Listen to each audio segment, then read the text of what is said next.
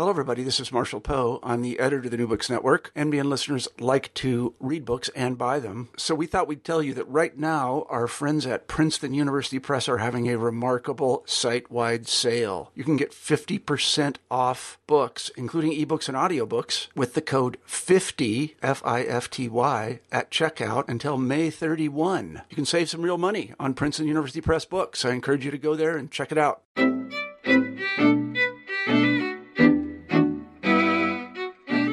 Hi there, I'm Dexter Fergie, and you're listening to New Books in Intellectual History. Thank you very much for joining us. Today I'll be speaking with Jason Josephson Storm about his fascinating new book called The Myth of Disenchantment, Magic, Modernity, and the Birth of the Human Sciences. It was published this year by the University of Chicago Press. The book tackles the commonly held belief that modernity produces disenchantment. With the rise of science and scientific reasoning, so the traditional argument suggests, beliefs in spirits, myths, and magic fall away. The icy slopes of logic do not welcome enchantments. Yet, as the myth of disenchantment illustrates, this narrative is wrong.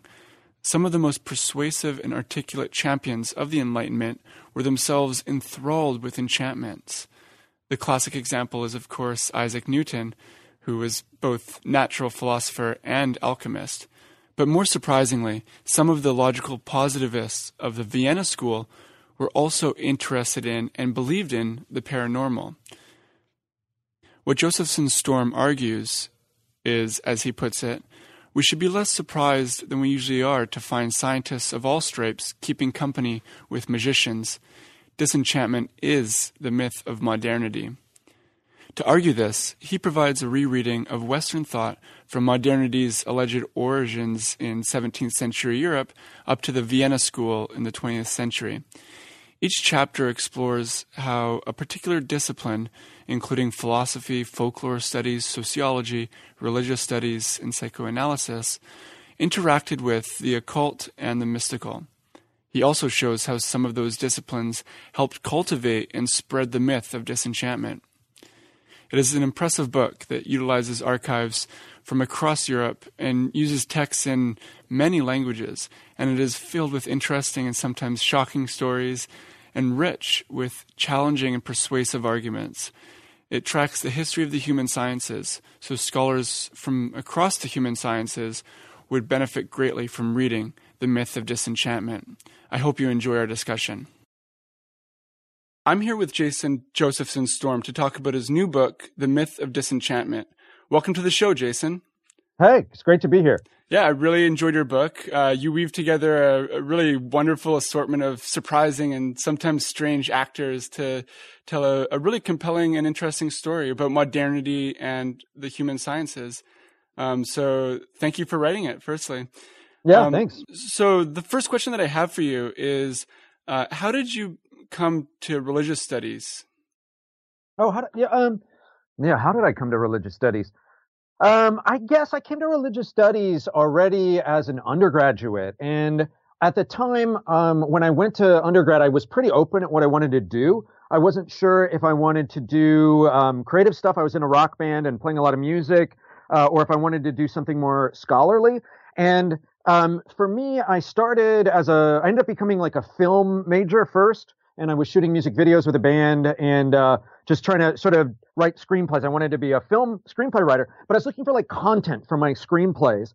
And I decided just sort of on a whim to take an intro theory and method course in religious studies at Amherst, but taught by this old guy named Jack Pemberton III, who was some kind of weird relic from a weird like sort of colonial era version of anthropology. But the course was really fabulous, and the issues really, really struck me. The sort of methodological or theoretical issues I found really important and influential. And then I sort of stayed in religious studies. I was trying to decide whether I wanted to be in religious studies or philosophy, but the stuff I was most interested in was sort of being exiled from philosophy at that time. So it was like mostly what I'm thinking of is like Asian philosophy wasn't taken seriously as philosophy. And I was really interested in Buddhism and Confucianism and Taoism.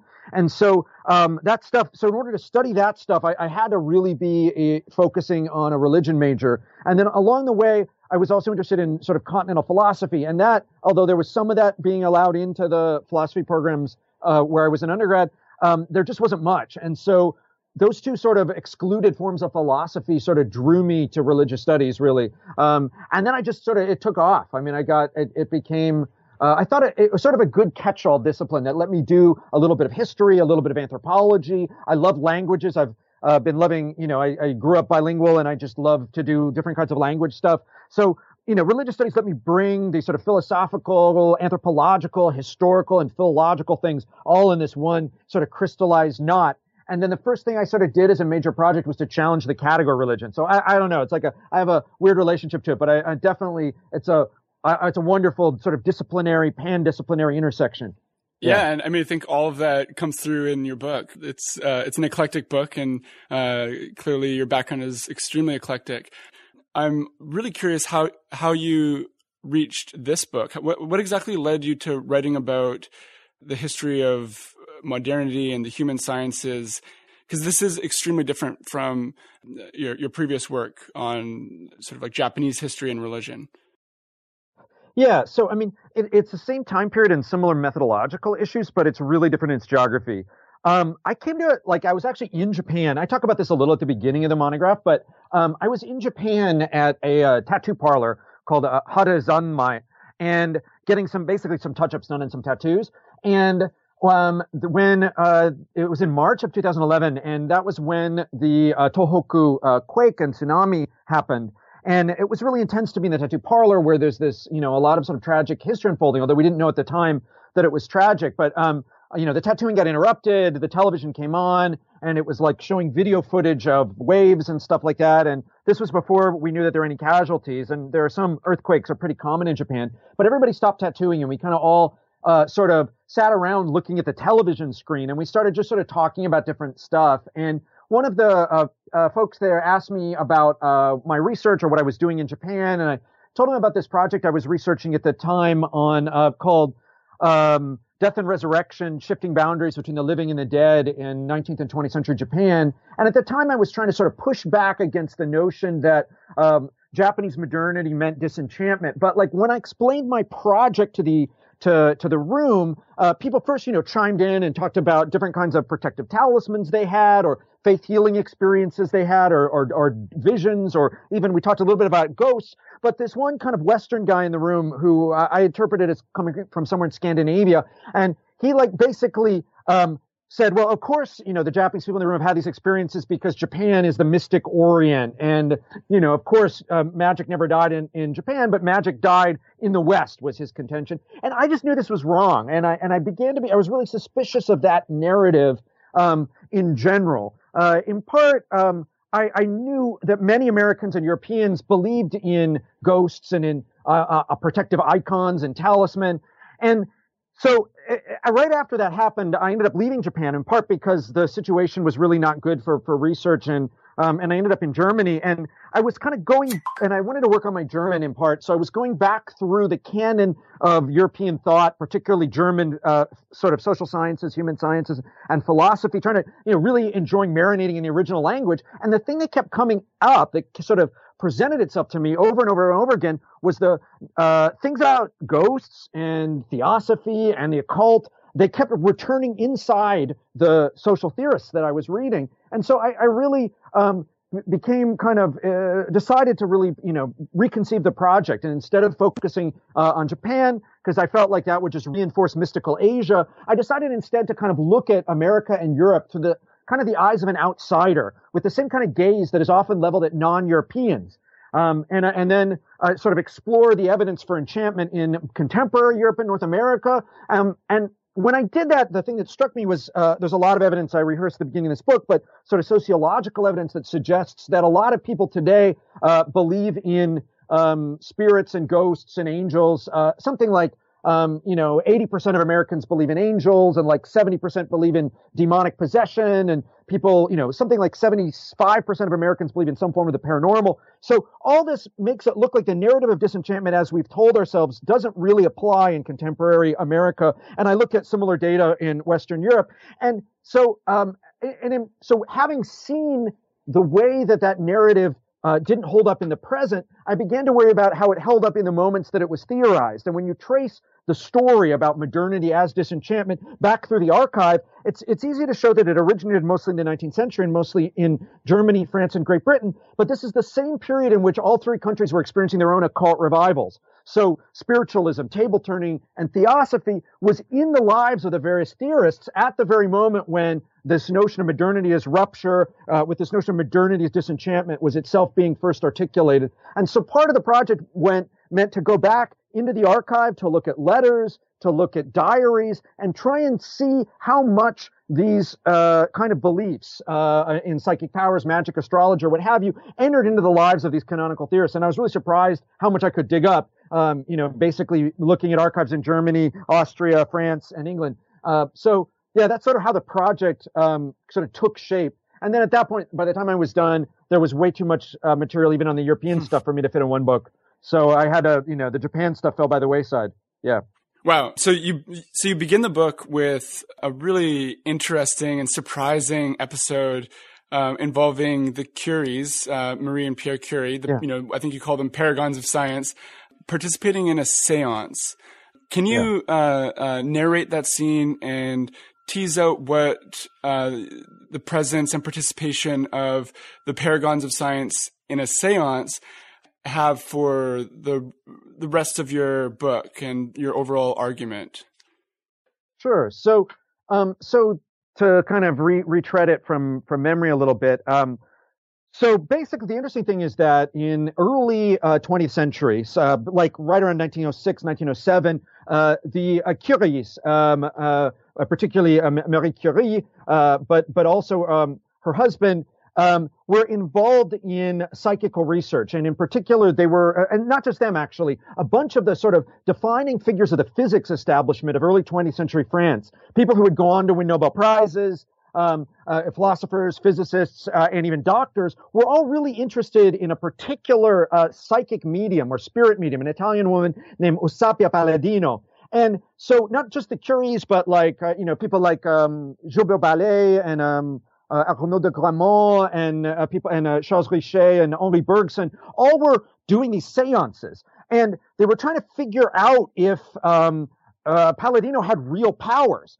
And Marie Curie became convinced ultimately that this particular spirit medium did. And what struck me, and the reason I sort of used it to begin the book, is that there's this sort of one of the most widespread myths in the history of science is the notion that spirits give way to a law-like cosmology. That basically mechanism will displace vitalism, and in fact, that's the grand trajectory of science. And what I wanted to show was that already at the beginning, I wanted to cast some doubt on this because I'm not trying to either use the authority of the Curies to promote belief in spirit mediums, nor am I trying to denigrate them. But I'm just trying to say that this notion that seance and science are totally separated doesn't hold and didn't hold for much of history of the last 200 or 300 years. I mean, so in this respect, the fact that, Marie Curie came to believe in the powers of a psychic medium, it's not that unusual, actually. Like, not only did she think that the psychic medium was real, but, people like William James, the famous pioneering psychologist, also believed in the powers of this particular medium. And so what I wanted to do was show that, physics and spirits, two worlds that are normally seen as separate, or often came to overlap. And this belief in spirit phenomena was not sort of some kind of archaicism left over from the Middle Ages, but was part of this boom in new kinds of, let's say, enchantments that emerge in modernity. So new ways of thinking about the invisible world that involved belief in psychic powers, but also involved in belief in things that we, might ground more seriously, like X-rays and radium. And that this is part of the same conversation in a particular moment. So part of it was that I wanted to show a kind of notion that within modernity, and I put the word modernity in quotes, magic keeps reemerging, or belief in spirits in an animated cosmos kind of continues to reappear. And so in the introduction, I kind of argue, and here by reference to Bruno Latour, that there's a significant way in which we have never been disenchanted. Mm-hmm. And then for people who already might suspect that we haven't been disenchanted, I then want to argue for how this myth of disenchantment, how this notion that modernity means necessarily disenchantment emerged and came to function as a kind of guiding narrative or regulative ideal. Yeah. Perfect. Thank you. Yeah, I really enjoyed the riff on the Latourian. We've never been modern. Yeah, totally. So the next question that I wanted to ask that also comes from your introduction is one about methodology or your approach. And so, everyone knows about reflexive sociology, and it's it's a standard way of doing things in sociology today. But you introduce a new approach that you call reflexive religious studies. What do you mean by that, and why does it matter? So in a way, I'm inspired by some version of the reflexive sociology literature, particularly thinkers like Bourdieu. But what I'm interested in, so for me, the interesting feature about reflexive sociology for those listeners, particularly in other disciplines, or the aspect of reflexive sociology that interested me, is that sociology has this interesting problem, which is that it starts to once you start to note that the act of doing sociology itself transforms a society. In other words, once you start to show that, for example, the way that you describe categories of race on surveys, that you make people take, changes their orientation and their own sense of themselves as inhabiting categories, you start to have this second problem, which is that sociology itself starts to have an impact on the social field. And you can see this both in the way that sociology gets involved in making government policy, but also in the way in which sociology starts to impact, social identity. So what I wanted to do was articulate a similar kind of move for religious studies, a kind of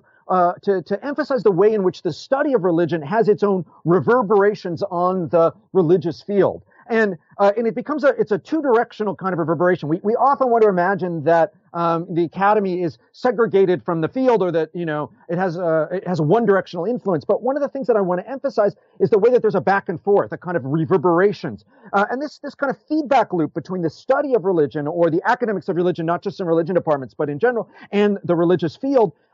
Means that like trends in the religious world have their impact on religious studies, and religious studies has its impact on trends. So, for example, spiritualism being born in the 19th century when religious studies was coming to make its own definitional identity as a subdiscipline was huge, both in the way that spiritualists came to think of themselves, relying on the authority of academic experts, but also ways that scholars themselves, often practicing or engaging with spiritualism, changed the way they read their own history. So, like the reconstruction of Gnosticism in early biblical studies was heavily impacted by spiritualism and theosophy, which were booming at the same moment. So to trace this kind of back and forth, I wanted to encourage a model I'm describing as reflexive religious studies, and which traces some of that. And then also it's reflexive not primarily on the autobiographical level. It's not just about situating you in your research, which is how we've tried to do reflexivity in religious studies for the most part before, but looking at it on a disciplinary level, looking at how the discipline looks, how the study of religion constructs, and how things like the narrative of disenchantment themselves start to have effects. They start to either enchant or disenchant, but it then looks at kind of the reverberations of the study of religion on the field, the larger religious field as well. Yeah. Great. Okay, so on to the next chapter, chapter 1, called Enchanted Postmodernity. And in this one, you sort of lay out the field of contemporary European and American superstitions of all sorts. And, one feature of the myth of modernity that we tell ourselves is that the West has cast aside its superstitions, whereas the global South still holds on to their superstitions. Within the social sciences, a lot of the global South superstitions have been studied quite a lot. I mean, today we know about from your chapter, you talk about how certain Vietnamese people will appease divinities with cans of Pepsi, for instance. And yet these like modern twists on seemingly traditional superstitions seem normal in the global South. But you make the case, and you've already alluded to it a bit, that Europe and the United States are superstitious as well. And it's a part of the myth that we tell ourselves. Can you just say a little bit more about contemporary Western enchantments?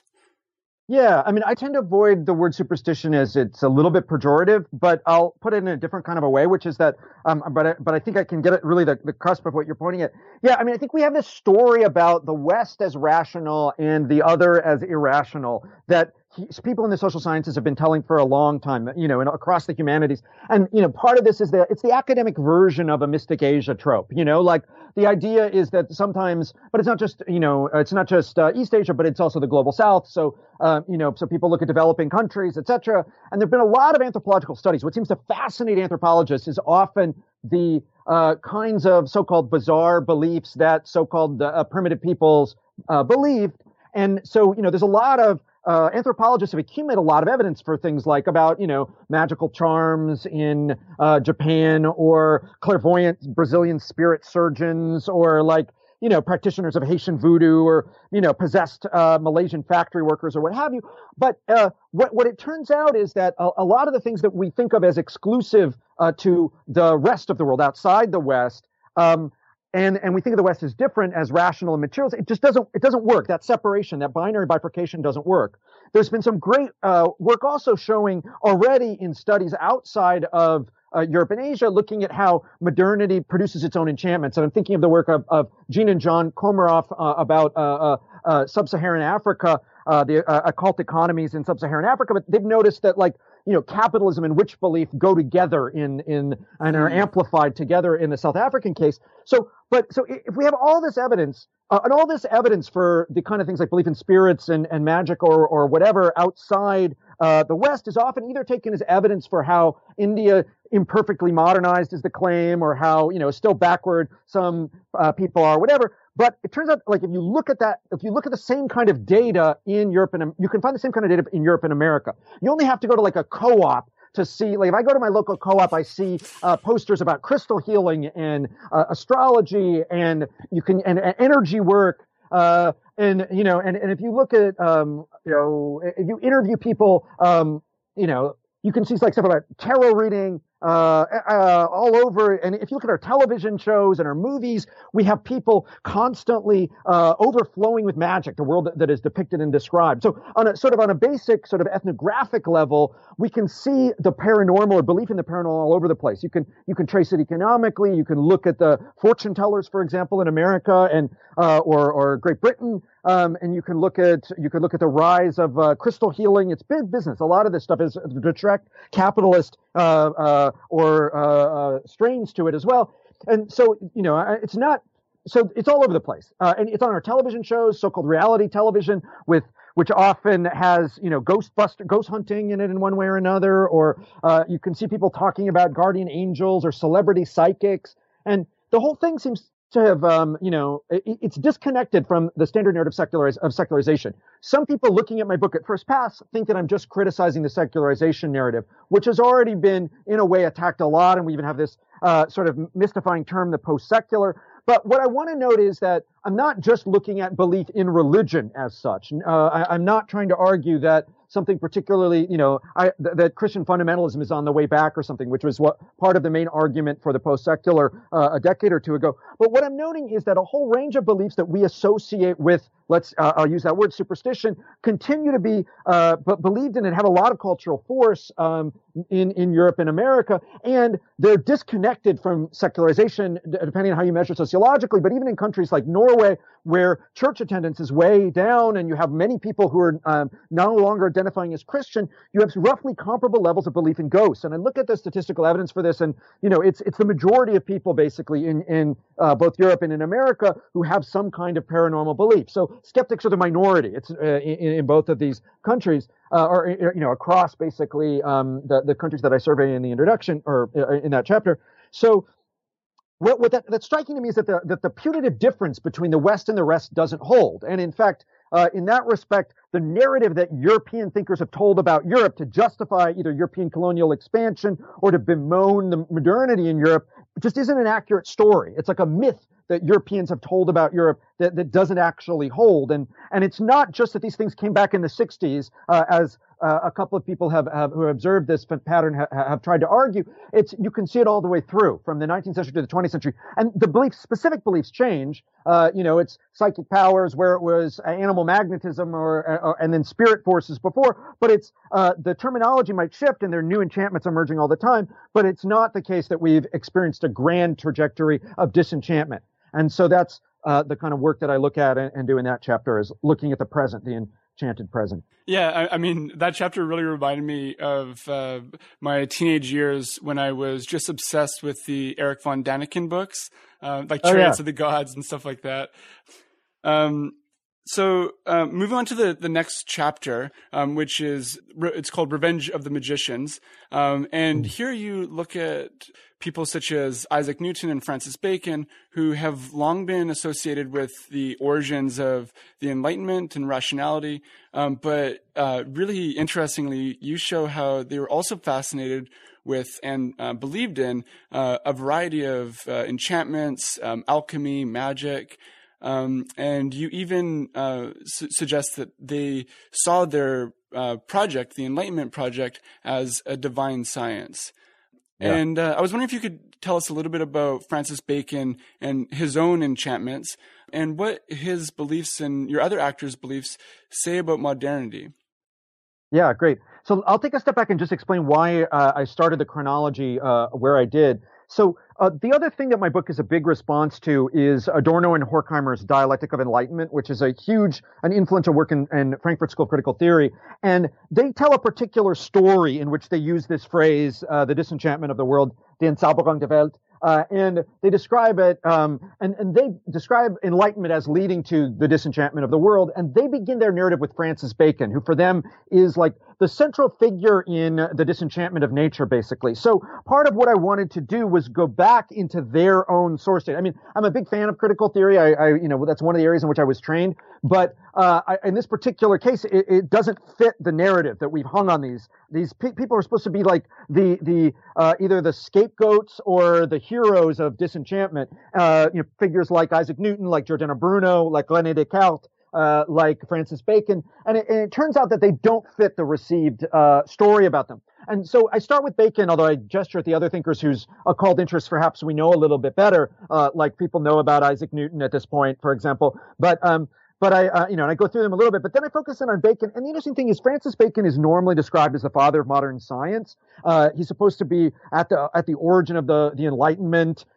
Francis Bacon gets attacked for supposedly saying knowledge is power, although I retranslate the Latin and have a different reading of that phrase. And people from Adorno and Horkheimer to Ernst Cassirer all blamed Bacon for the disenchantment of nature in particular, for stripping nature of its occult forces. But if you actually read Bacon, and if you read him more sophisticatedly, you can, in particular, if you read works that are, that aren't the like two works of Bacon that everybody reads or whatever, then what you can see is that he describes his project as magic. It's just literal. He says, and I think I'll bring up the quote, magic aims to recall natural philosophy from a miscellany of speculation to a greatness of works. Which is exactly what he's doing with his project. He's calling for magic. He's not trying to strip magic out of the world. He's trying to make magic less secret. So, and that kind of phrasing occurs multiple times in texts like the De Augmentis.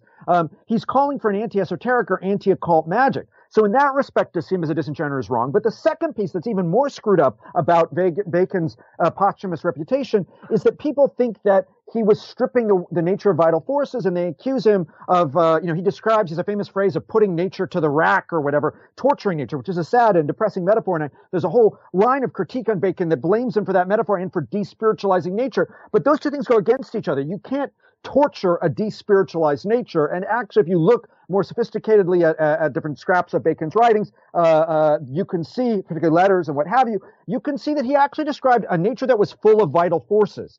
His nature was not a nature that had been stripped of magic, but one that was vibrant. And it was also a divine science, too. That's the other thing. This is something that historians of the period would know, and I'm not the first to discover this, but Bacon described it was a kind of radical Protestant, and he described science as the recovery of Adamic knowledge for the end times. This is Bacon's whole scientific project was a divine project, and it was one about reading nature for divine signs. And then the piece of it that I think, people misread his phrase, knowledge is power. But if you look at the full sentence in which the Latin scientia potestas est occurs, it actually should be translated as God's power is knowledge. So what Bacon is talking about, because we just take that phrase out of context, and what Bacon is talking about is a kind of power by which God comes to know the world. Where in which Bacon is also really interested in human knowledge being fallible and broken. And so when Adorno, it's really limited. Bacon thinks that we're like wandering in a labyrinth of the world, which God has given us some clues to, but it is otherwise this mystifying thing in the human mind he thinks is really screwed up. So when Adorno and Horkheimer accuse Bacon of thinking that the mind and the world have a happy match, that's their phrase, they're just wrong. It's not a good reading of Bacon. So Bacon, we keep having to push. Historians of science like to talk about like the last magician. And the problem is that like we keep having to push the last magician later and later and later and later and later. Like people wanted to talk about Isaac Newton as the last magician, or they've earlier talked about, Giordano Bruno, but then we figured out Newton, was an alchemist. We figured out Giordano Bruno was an alchemist. We can keep telling that story all the way from the 17th century to the 21st century. If we want to look at, even just in the hard sciences, even if we want to look in physics or in, we can look at the idea of a quantum new age, that quantum physics leads to new age belief. That's in quantum physicists themselves. So, for example, Wolfgang Pauli has his own quantum mysticism. Various readings that Bohr authorized of the Copenhagen interpretation tip that way. I mean, it's true that the lightweight pop culture version of quantum mysticism is a new thing, but there's a reason that Oppenheimer quotes the Bhagavad Gita, "I've become death, destroyer of worlds," when he dropped the atom bomb. It's because one of the ways that quantum physicists and the cutting edge of physics in the 20th century, they looked toward Eastern thought often to understand the phenomena that they were encountering. And so what it turns out is even within the hard sciences, you frequently have these returns of enchantment, or people who are believing in either different kinds of spiritualized or mystical versions of the cosmos, or even kinds of spirits and spirit forces. So you have it even in physics. And then the problem for me then is, okay, well, if we've got it in the scientists, well, maybe scientists are kind of a little weird and quirky and might not know things that happen outside their area of expertise. You would think that social scientists wouldn't make this mistake.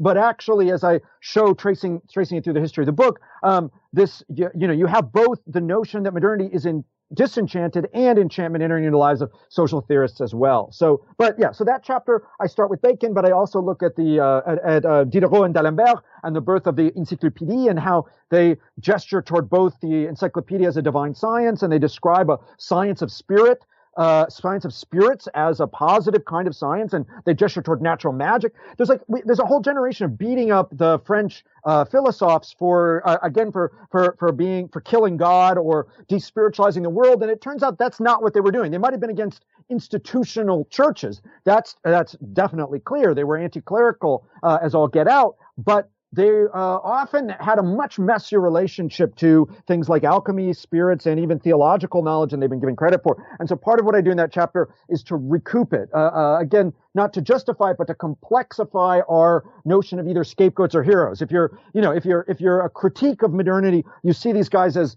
the place that things went wrong, and they become scapegoats for all of the despiritualization of nature. And if you're a proponent, a Whiggish historian of progress, you get the people celebrate these guys as the first truly rational people or whatever. But both of those are myths. I mean, if you look at the whole range of figures in the so-called Age of Enlightenment, they don't fit the received image of them, especially if you go into their private lives. Mm-hmm. Yeah. Great. Thank you for that.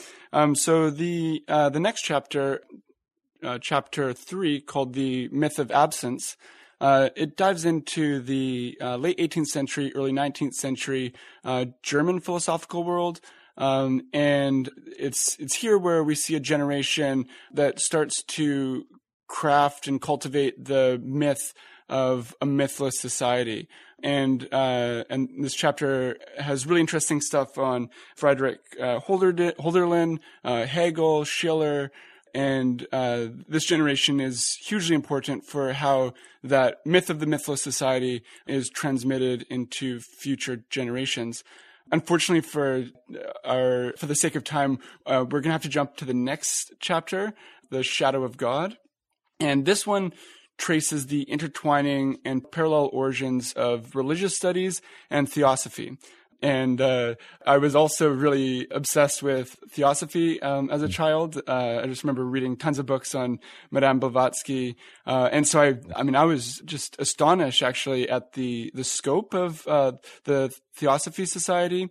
I think in 1928 there were over 1,000 lodges, over 45,000 members, and they operated in over 40 countries. But this chapter isn't just about the Theosophy Society. It's also about thinking about that history and the history of religious studies together. And I was just wondering if you could elaborate why these histories should be read together, and also if you could just elaborate more on why you think or how religious studies itself was not a disenchanter, as some of the more common narratives of your discipline suggest. Yeah, so there's a standard story in religious studies about its own origins, that we tell ourselves a story that's about how religious studies as an academic discipline came to separate itself from particularly Protestant theology and then to criticize it. And so usually people either criticize religious studies for being basically Protestant in its presuppositions, or they criticize religious studies for being kind of anti-religious. That's our sort of self-critique. But it turns out if you look at the cultural context of the founding figures of religious studies, and I'm talking about people like Friedrich Max Müller and E.B. Tyler and company, that's not the world that they're living in. They're not living in a mainstream Protestant world, nor are they trying to kill off religion as part of their project. Instead, what's striking is that religious studies is born alongside theosophy, the Theosophical Society, as a kind of huge transnational new religious movement. And there's a lot of overlap between the early who's who of religious studies and these kind of Western esoteric or theosophical movements. And, so we have Max Müller, for example, who, the founder of the discipline, who one time wanted to call religious studies theosophy as his title. And he articulates in a series of lectures he gave very late in life his version of a kind of mystic Christianity as the core of what religious studies was supposed to be doing. So in that respect, so in that respect, the project he's calling for is very different, and the context you have to understand that, or people have to understand in my field, that a lot of the people we canonized had sort of odd views on religion. They were pioneers in religious studies, in part because they had interesting and fresh things to say, and they were often parts of different kinds of let's say unusual different kinds of religions themselves. They were at the margins in different respects. And for Max Müller, he was drawn toward theosophy in a particular way, and drawn toward a kind of what he saw as Hindu mysticism as the core of the project. And also, so I have that evidence from recollections of people after his death, as well as some of his published writings. And then I also have, in that chapter, I talk about E.B. Tyler, who's famous for founding the theory that animism is the origin of religion. And what you discover is that, and for him, animism is belief in spirits. And what's interesting is that he thinks of that as the origin of religion, but in his own day, spiritualism is huge, table turning and seances and what have you. And then, as I note in that chapter, he actually went to spiritualist seances. So he was checking it out, and he wasn't totally convinced one way or the other. But the thing that he was describing as the most primitive was actually something he saw in his own social world. So he then had to figure out how to fit that into his theories. Like, what do you do when elite British society is going to seances when he's come to understand belief in spirits as the defining feature of the primitive mind? And what I want to say is that when he's talking about the primitive, he's seeing his own society more than he is seeing this other world, whether he claims to be talking about Mexico or what have you. And it also turns out that he read a lot in Western esoteric materials himself. So he formulated a theory of magic, and this part I buried in the footnotes because this chapter was getting too long. But Tyler himself read a lot of spell books. He was reading Western magical texts and using stuff from these Western magical traditions to theorize what he thought of as primitive magic. So there's a way in which this kind of esoteric milieu functioned as a buffer between Europe and Asia. So when European thinkers were constructing an imaginary Asia, they were often doing so through the intermediaries of people who were themselves magical practitioners in Europe claiming to recover Eastern thought. So theosophy was presenting itself as Buddhism, and some people took it at its word and thought that it had insights in Buddhism, especially early figures in the history of religious studies. And one of the points of that chapter is to show how the social worlds of theosophy and early religious studies collapse. And I show theosophists, they knew each other. They went to some of the same social events and hung out with each other and exchanged letters and met each other.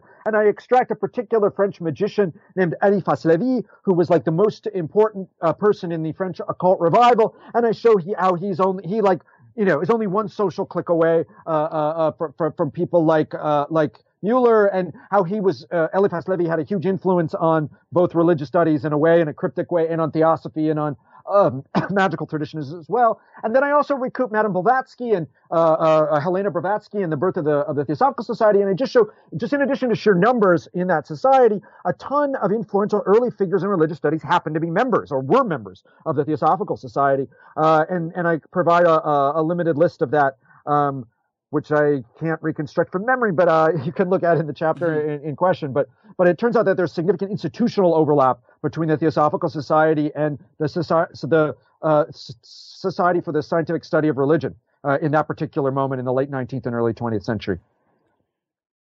Great, thank you. So the next chapter, chapter 5, called The Decline of Magic, J.G. Frazer. This chapter walks us through an often forgotten yet extremely significant human science in the 19th century, folklore studies. You focus specifically on James Frazer, who is a Scottish folklorist, who you argue is actually the first to formulate the classical disenchantment thesis. Can you just briefly tell us who James Frazer was and perhaps why he's so often forgotten? Yeah, so James George Frazer was born in 1854, and he lived until 1941, if I remember right. And so he's most famous for a text called The Golden Bough. And The Golden Bough is this weird, mad sort of exploration of a particular ritual, basically pagan, Italian pagan ritual. And he uses it he starts from there and does this vast comparative project. And it's a book, it started as like one book basically, and then expands to be like a huge multi-volume study that brings in just about everything in the world into this sort of narrative, sort of folkloric Frazer's was a trans classicist, so it merges classics and folklore studies to argue about the kind of persistence of pagan belief in Western Europe in his period. And so he builds this grand story into The Golden Bough, and it was a hugely read, widely cited work. We no longer read it in religious studies, but he was, but people like Freud and Frazer. Not just Frazer, Freud and Max Weber and Wittgenstein all read The Golden Bough, and they really sort of bought into Frazer's description of the history and the nature of ritual and in the grand trajectory of modernity. And the interesting thing is that it's in Frazer, in one of the late editions of The Golden Bough, not the first edition, where he formulates an early version of a story that describes the evolution of human thought from magic to religion to science. It's like a three-phase evolutionism. In the earlier German Romantic materials, I talk about the formulation of this phrase, the death of God, and I talk about the history of this phrase, die entgottete Natur, the despiritualized nature, what have you. And those are really important, but none of them describe a kind of three-phase evolutionism that you find in Frazer. And admittedly, Frazer is adapting from the French sociologist Auguste Comte, but Auguste Comte didn't have magic as the starting point of the grand trajectory of civilization. And so this phrase, so Frazer then gets read and picked up in all these different places. The Golden Bough becomes this quite defining text because people think of it as an insight into the primitive mind and into primitive beliefs in so-called magic and what have you. So so he was, really influential in his own day, but we basically don't read him anymore. Yeah. Great. And the final chapter in the first part of your book, chapter 6, called The Revival of Magic, Aleister Crowley. And I really, really love this chapter, mainly because Crowley's he's just such a perfectly strange person, and he gets up to some impressively strange antics, like crucifying a frog or performing like trance rituals on his honeymoon in Cairo. And yet he's also extremely significant to your story. And I just wanted to alert listeners to this chapter and what it contains, because this is a magician who is really reading the human sciences. He's reading people like Frazer, and he's somehow turning the Golden Bough into a spell book, basically. And there's just so many interesting stories in this chapter, and I really encourage readers to read it. And let's move on to the second part of the book, called The Horrors of Metaphysics. And the first chapter, chapter 7, is called The Black Tide, Mysticism, Rationality, and the German Occult Revival. Here you walk us through German post-Kantianism and psychoanalysis, and you show their theoretical and practical entanglements with the epoch's occult revival. And I particularly enjoyed the section on Freud, who, upon first glance doesn't fit your story, but you show that he was indeed very much interested in the occult and the paranormal. Can you just briefly say something about Freud's relationship to all of this? Yeah. So first, to take a step back in case the reader or the listener might have missed this. The book as a whole, I'm trying to work systematically through the different human sciences. So I'm going through. So if you're wondering why it sounds like it's jumping disciplines a lot, what I'm looking at is the moment in which each of these disciplines internalize the notion of modernity as rupture, and modernity as rupture defined in terms of despiritualization or disenchantment. So, so this chapter it's about the birth of psychoanalysis, and particularly sort of post-Kantian German philosophy, and I focus in on the figure of Sigmund Freud. And Sigmund Freud, people probably know if they've read your Freud that he criticizes primitive belief in the omnipotence of thought, and he criticized primitive belief in so-called in telepathy and described it as backward and what have you. And then the surprise is that Freud himself came to believe in the very things he associated with the primitive. So if you look at unpublished writings of his, if you look at letters and diaries, which I do in this chapter, Freud himself actually went to seances. He performed at seances. He came to believe that there was something real, some kind of real occult knowledge, and ultimately he came convinced of the reality of telepathy. So so part of this chapter is about how that happened in Freud, and how the normal account of the split between Freud and Jung turns out to be a Jung's myth, but a story that Jung told about Freud, but doesn't historically fit the data. But it talks about also, I'm interested in particularly how a kind of neo-Kantianism came to inform early psychoanalysis, how notions of depth and psychological depth were articulated.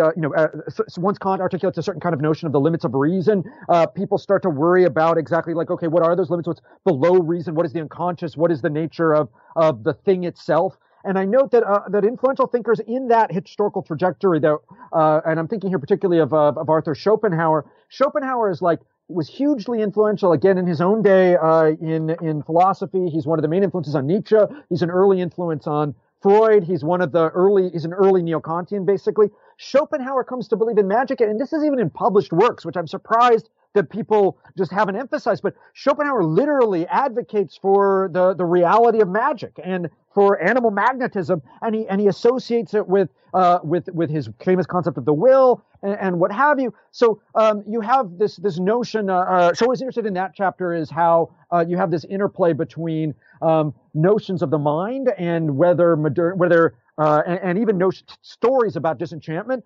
alongside the resurgence of belief in various kinds of occult powers. And in that chapter also I look at historically the beginning of this German occult revival, which coincides and parallels in some respects the rise of neo-Kantianism. It just timing-wise it does. And so, and I even talk about Kant's own writings on Swedenborg in a famous text, Dreams of the Spirit Seer, which Kant on purpose had excluded from his corpus of reissued writings. It was like the last work of his pre-critical period, as he claimed, but it's an interesting engagement with Swedenborg and a kind of mysticism. So, part of what I'm trying to do is it's a method that I'm doing in all the chapters, but I'm looking at, in this case, how Freud and psychoanalysis starts to articulate this notion that magical thinking is crazy thinking in the very moment when Freud is himself engaging in magical thinking and knows that many of his peers, sophisticated, educated peers, have similar kinds of beliefs. Mm-hmm. Yeah, it's so interesting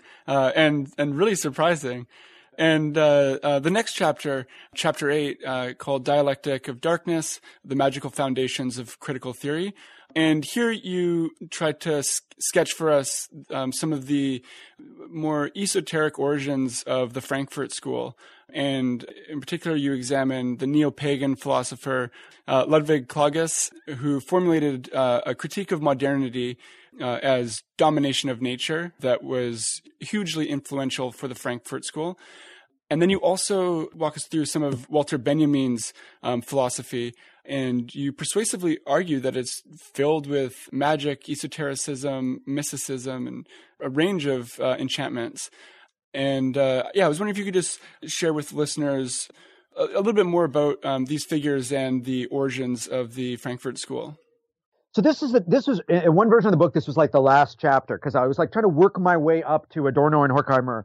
And one of the things that struck me at the very beginning of this project is that in Dialectic of Enlightenment, Adorno and Horkheimer cite this pagan mystic named Ludwig Klages. That was weird to me. Like, I'm like, why are they citing this guy who is famous for founding a group or being the co-founder of a group called the Munich Cosmic Circle, and who had a whole, he's a kind of a philosophical pagan, basically. And then I started to read Klages's writings, and and Klages has a kind of early ecological critique, and even ecological feminism in his writings. And he's got an idea of a primordial matriarchy, and he has a critique of modernity as stripping nature of its agency, and a lot of things that we will think of as hallmarks of critical theory, even some of the kind of critical theory that I use myself, but to find articulated early and systematically, as early as like around 1910, in the writings of a neo-pagan mystic, that was like, whoa, that was mind-blowing. And then I discovered that like Walter Benjamin was obsessed with Klages, and he moved to Munich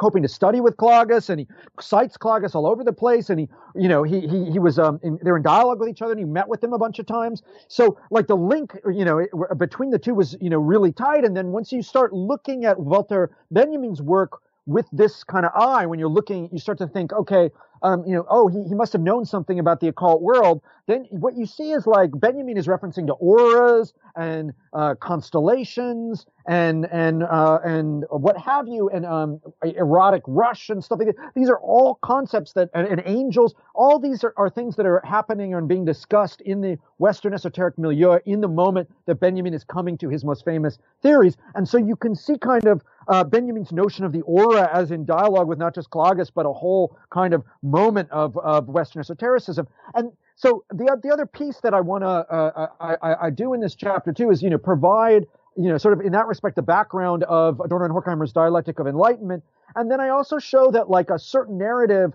in critical theory that we keep repeating doesn't go back to the people we think authored it. It was authored first by this sort of problematic neo-pagan mystic, and I say problematic because Klages turns out to have a lot of features that I think are admirable, and he says some really fascinating things about the environment or what have you. But he turns out to have also been a rabid anti-Semite, and that's, especially at a couple points, it seems to be in some respects a metaphorical anti-Semitism, but he doesn't tone it down when real Jews' lives are at stake. And for me personally, I had a quite strong negative reaction to that. But I wanted to, but I want to say, that then you can't deny that that's part of Klages, but that doesn't mean you should throw out everything he says based on some kind of a reductive fallacy. And the interesting thing to me is, and I don't articulate it very much in this particular chapter, but that turns out to be a left-wing anti-Semitism in the period, which I didn't know about until kind of doing this research. But there's a critique of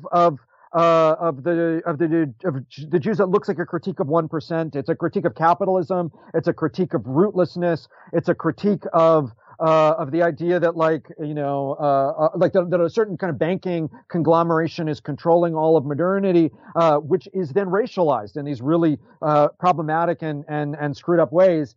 So, and it was surprising to me to see that. And then people obviously like Walter Benjamin, who are themselves Jewish and try and have to grapple with that. And then what he does is obviously strip out the anti-Semitism and even the paganism out from Klages, and then, does his own stuff. And I really like Walter Benjamin, and I teach him, and I identify with those, Frankfurt School figures, him and Adorno. So, but anyway, yeah. So then to see those roots, it's interesting, it's fascinating. And I think the piece I want to often say when I teach, when I've talked out this piece a bunch, is that people assume that the occult is right wing, and what, they think occult Nazis, like that's a widespread trope. But it turns out you can find occult beliefs on both sides of the aisle. So you can find left-wing occultists who are resisting the Nazis, and the Nazis shut down certain kinds of occultism, even as there were Nazi occultists who were themselves promoting other kinds of occultism. So it's not as binary as one or the other. And so occultism is running around the period in Britain, in Germany, and in France. And you have anti-Semitism, unfortunately, in the period, and running around in all three of those countries too. And so, and sometimes those co-occur and sometimes those don't. Yeah. Perfect. Great. The next chapter, chapter 9, called The Ghosts of Metaphysics, Logical Positivism, and Disenchantment. This was something that I was waiting for ever since I read in the intro where you write, the Vienna School philosophers seem to be the worst candidates for closet magicians. And indeed, they really do appear, again on first glance, to be almost antithetical to your argument.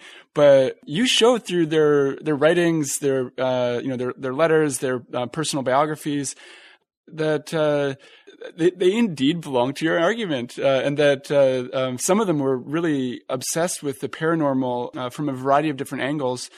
And so I was wondering if you could situate the Vienna School in its esoteric milieu. And maybe tell us about Hans Hahn's interest in the paranormal, or Carnap's interest in the paranormal. Yeah. So I came to this chapter so I don't know how you're trained, but when I was, I spent a lot of my formative years going to these trendy lectures in Paris by whatever philosopher was trending. And often they would attack positivists. That would be, you wouldn't exactly know who the positivists were, but you got a vague sense that the bad guys were positivists. And when I started reading German critical theory, you see that really even more amplified. So Adorno and Horkheimer, again, they attack.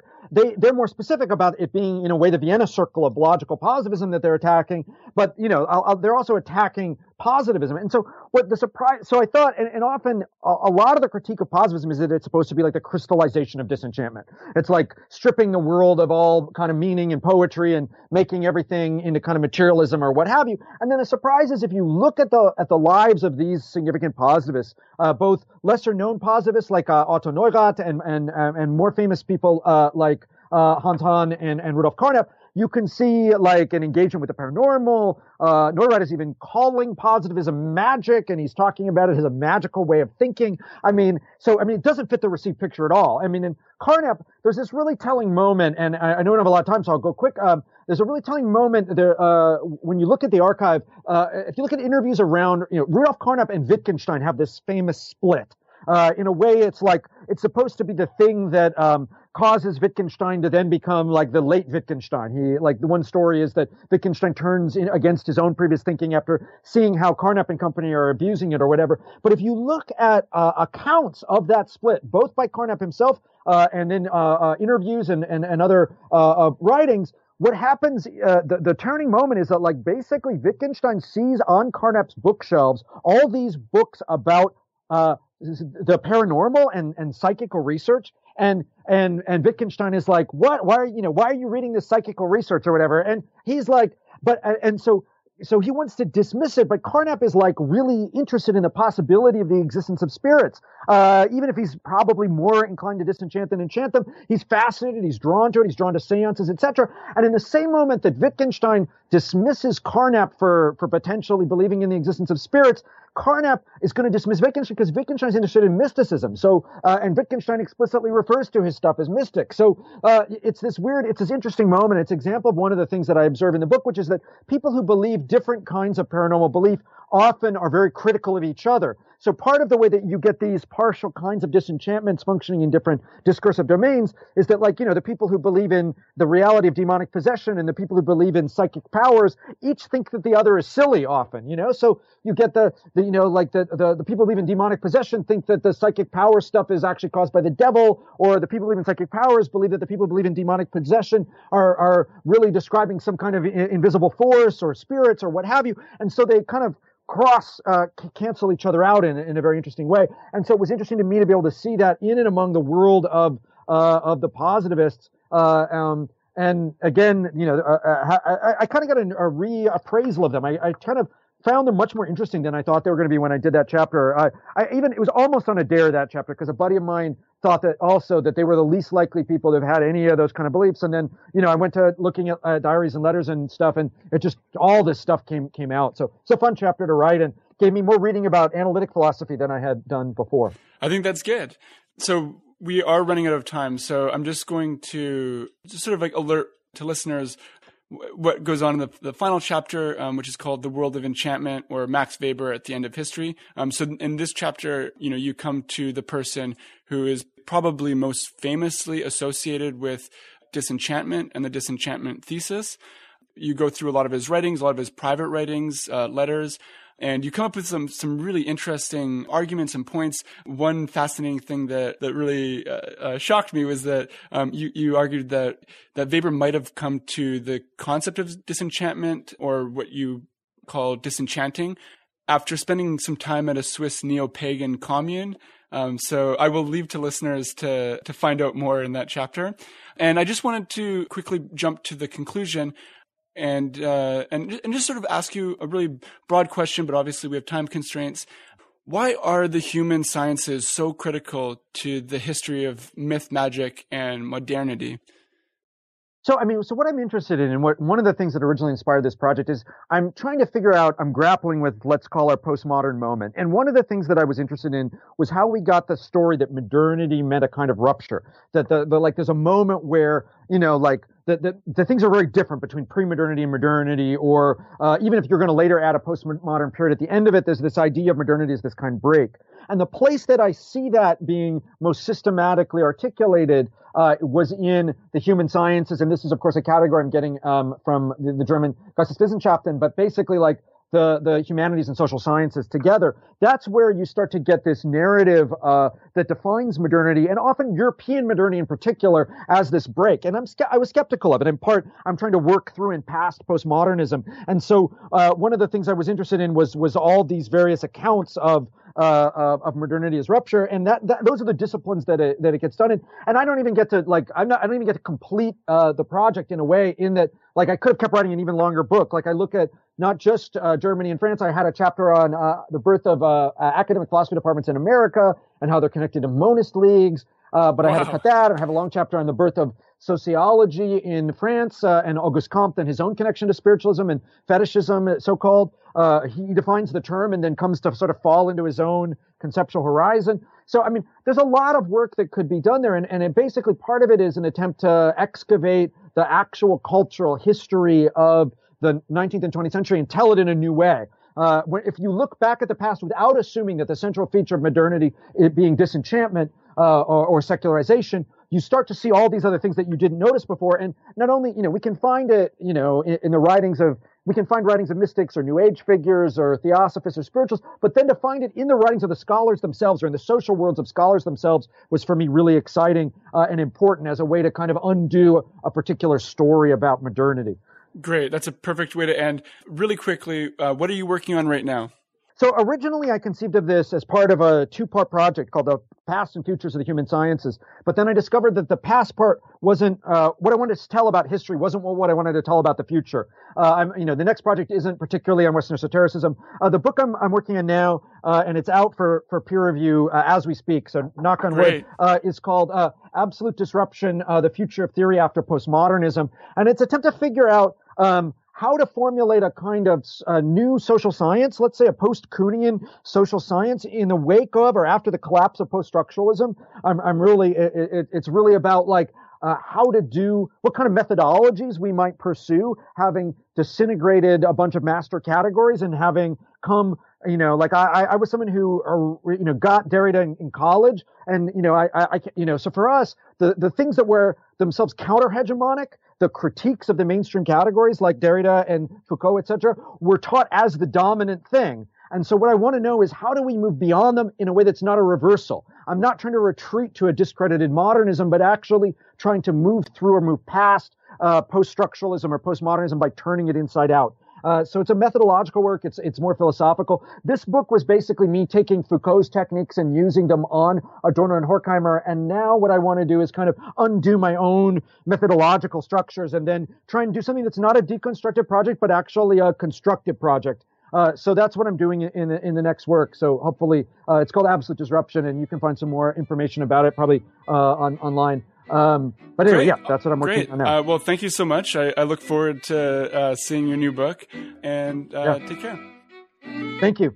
Pleasure chatting.